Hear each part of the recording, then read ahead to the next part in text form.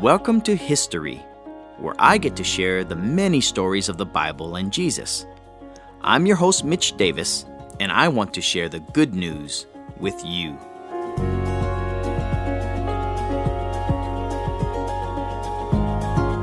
So last time, we looked at some miserable circumstances that take place in our life that causes us to wonder, is life pointless?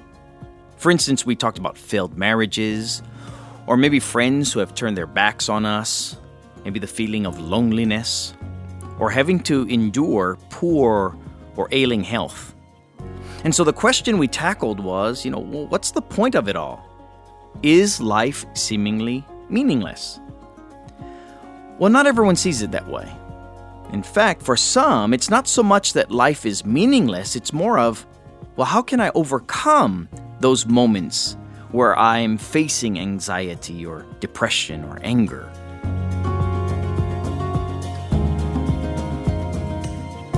We all have moments where we experience what it's like to go through anxiety, or we experience the loss, and so we've got depression or anger. We don't necessarily have to be in absolutely miserable circumstances to experience these moments, but they do happen to us nonetheless. And there are a number of behind-the-scenes causes that can also influence these onsets of welcomed or unwelcomed moments. It could be dietary or hormonal changes that go on. It could be trauma, or maybe for whatever the reasons are, we experience mental illness. Of course, the Bible is never meant to be some kind of a medical encyclopedia that provides remedies to handle these situations. But somehow, Western Christianity comes across in the sharing of God's Word as such. Instead, the Bible addresses the dark realities of life and how we can move forward when facing these very moments.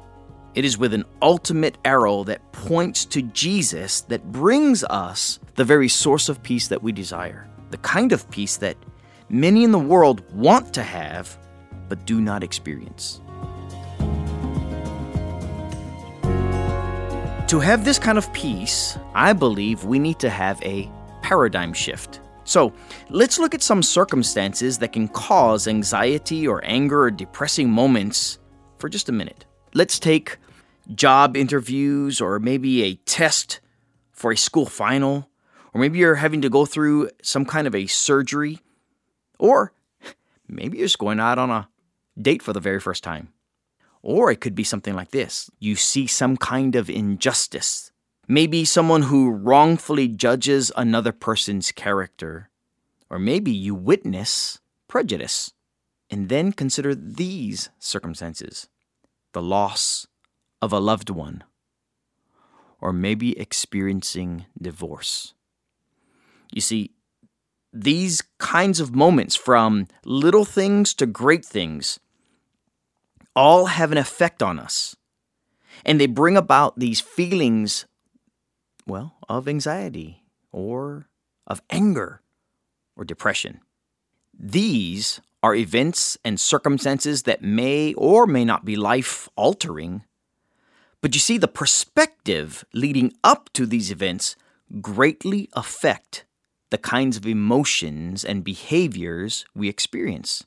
So, a person who allows their anxiety to control their emotions may ultimately freeze during their job interview or during their final exam.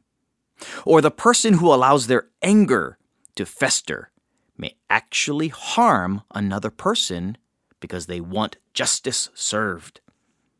And then maybe the person who allows trauma to take hold of their emotions, whether it was the loss of a loved one or maybe the experience of divorce, that may in fact bring that person down into a deep depression.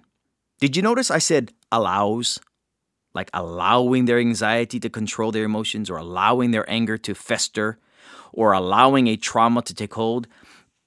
That may seem insensitive to a person who is actually caught up in these very moments of chaos where they are experiencing anxiety, anger, depression, whatever it may be. But that is, in fact, the paradigm shift that we can work toward, and it's not limited to you or me fixing our own problem. Again, it's a paradigm shift. It's how we mentally approach a given situation that will ultimately provide the path of peace that we so desperately want. And so when I'm talking about a paradigm shift, I'm saying we're changing the way we think about a given situation. We think of it in a completely different way so that we get different results. Now, that's easier said than done. And there are other factors involved. For instance, it's not always a, quote, right or wrong, end quote, type of a situation to have emotions. I mean, that's just life. Life takes place, and we have emotions. It's a natural part of who we are. But it can turn into a right or wrong situation because of the way we react to or through our emotions. For instance, the Bible says, be angry, but do not sin. So it's not the anger that's wrong, it's the reaction with that anger. So having emotions are not necessarily wrong, but every human reaction to a set of given circumstances that we find ourselves in allows us the opportunities to do good through them or possibly do bad things through them. Well, let's see how this paradigm shift, this change from emotional chaos to this concept of a peace that passes understanding that Jesus taught us, that the New Testament scriptures will teach us to have. For example, there are people who are worried about their physical well-being, right? So many in the world live in conditions much worse than many of us in our country, and yet we are told that half of our country is literally one paycheck away from a life of homelessness. Well, the natural response for many of us in this society that live this way, one paycheck away from homelessness, it brings about a state of anxiety because we want to make sure that all the bills are paid and that we can put food on the table and so on and so forth. So in fact, many suffer actually from acute anxiety, some even clinical depression because of this very worry. So again, remember, the Bible is not this medical encyclopedia, but the Bible does address how we approach these moments. So here's the paradigm shift, going from this worry to peace that is offered by Jesus. Here's what Jesus said in the Gospel of Matthew in chapter 6, verse 25 following. Jesus said, "Therefore, I say to you, do not worry about your life, what you will eat or what you will drink, nor about your body, that is, what you will put on. Is not life more than food and the body more than clothing? Look at the birds of the air, for they neither sow nor reap nor gather into barns, and yet your heavenly Father feeds them. Are you not of more value than they? Which of you by worrying can add 1 cubit to his stature? So why do you worry about clothing? Consider the lilies of the field, how they grow. They neither toil nor spin, and yet I say to you that even Solomon in all his glory was not arrayed like one of these. Now, if God so clothes the grass of the field, which today is and tomorrow is thrown into the oven, will he not much more clothe you, O you of little faith? Therefore, do not worry, saying, what shall we eat, or what shall we drink, or what shall we wear? For after all these things the Gentiles seek. For your heavenly Father knows that you need all these things. But seek first the kingdom of God and his righteousness, and all these things shall be added to you. Therefore, do not worry about tomorrow, for tomorrow will worry about its own things. Sufficient for the day is its own trouble. Again, Jesus is not trying to sound insensitive to the plight of those that lack the basic necessities of life.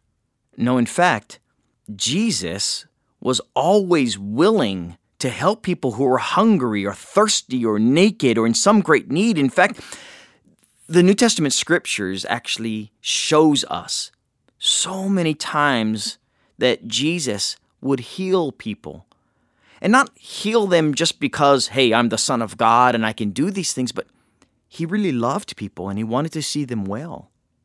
What he is trying to do is to get people who meet him and hear his message to learn this.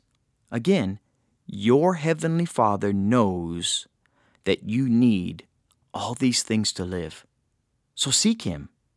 Seek his ways, and he will provide you with his care. In fact, the Bible has many other examples showing not only Jesus, but those who followed the way of Jesus, who would feed those who are hungry and who would help those who are sick. He showed them what it's like to love one another. And all of a sudden, you start seeing people change the way they think about life and the way they handle the difficulties of life. In fact, it is for that reason that the Apostle Paul, as a follower of Jesus, could learn how to be anxious for nothing.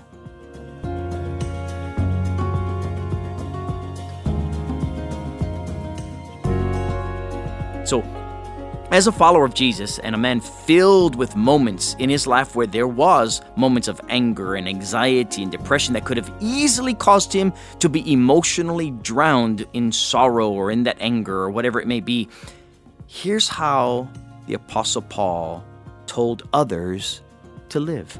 He said, "Rejoice in the Lord always. Again, I will say, rejoice. Let your gentleness be made known to all men. The Lord is at hand. Be anxious for nothing, but in everything by prayer and supplication with thanksgiving, let your requests be made known to God, and the peace of God, which surpasses all understanding, will guard your hearts and minds through Christ Jesus."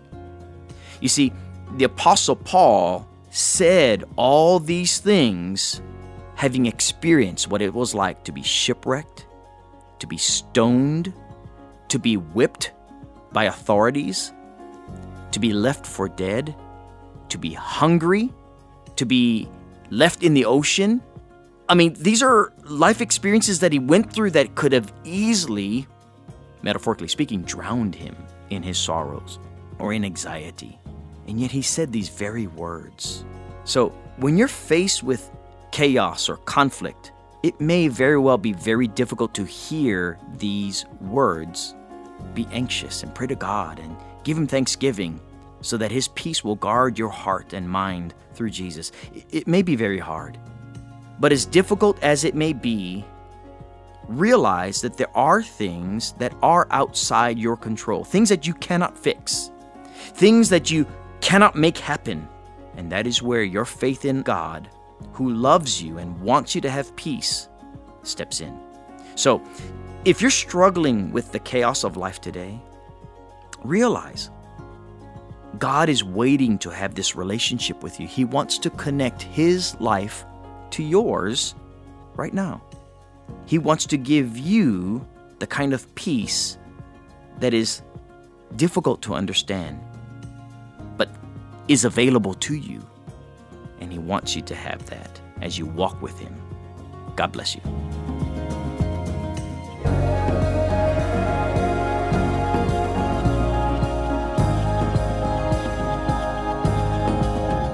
Thanks for listening. If you have any questions about today's talk, please visit our website at franklinchurchofchrist.com or visit our Facebook page at Franklin Church of Christ TN. Until next time, have a blessed day.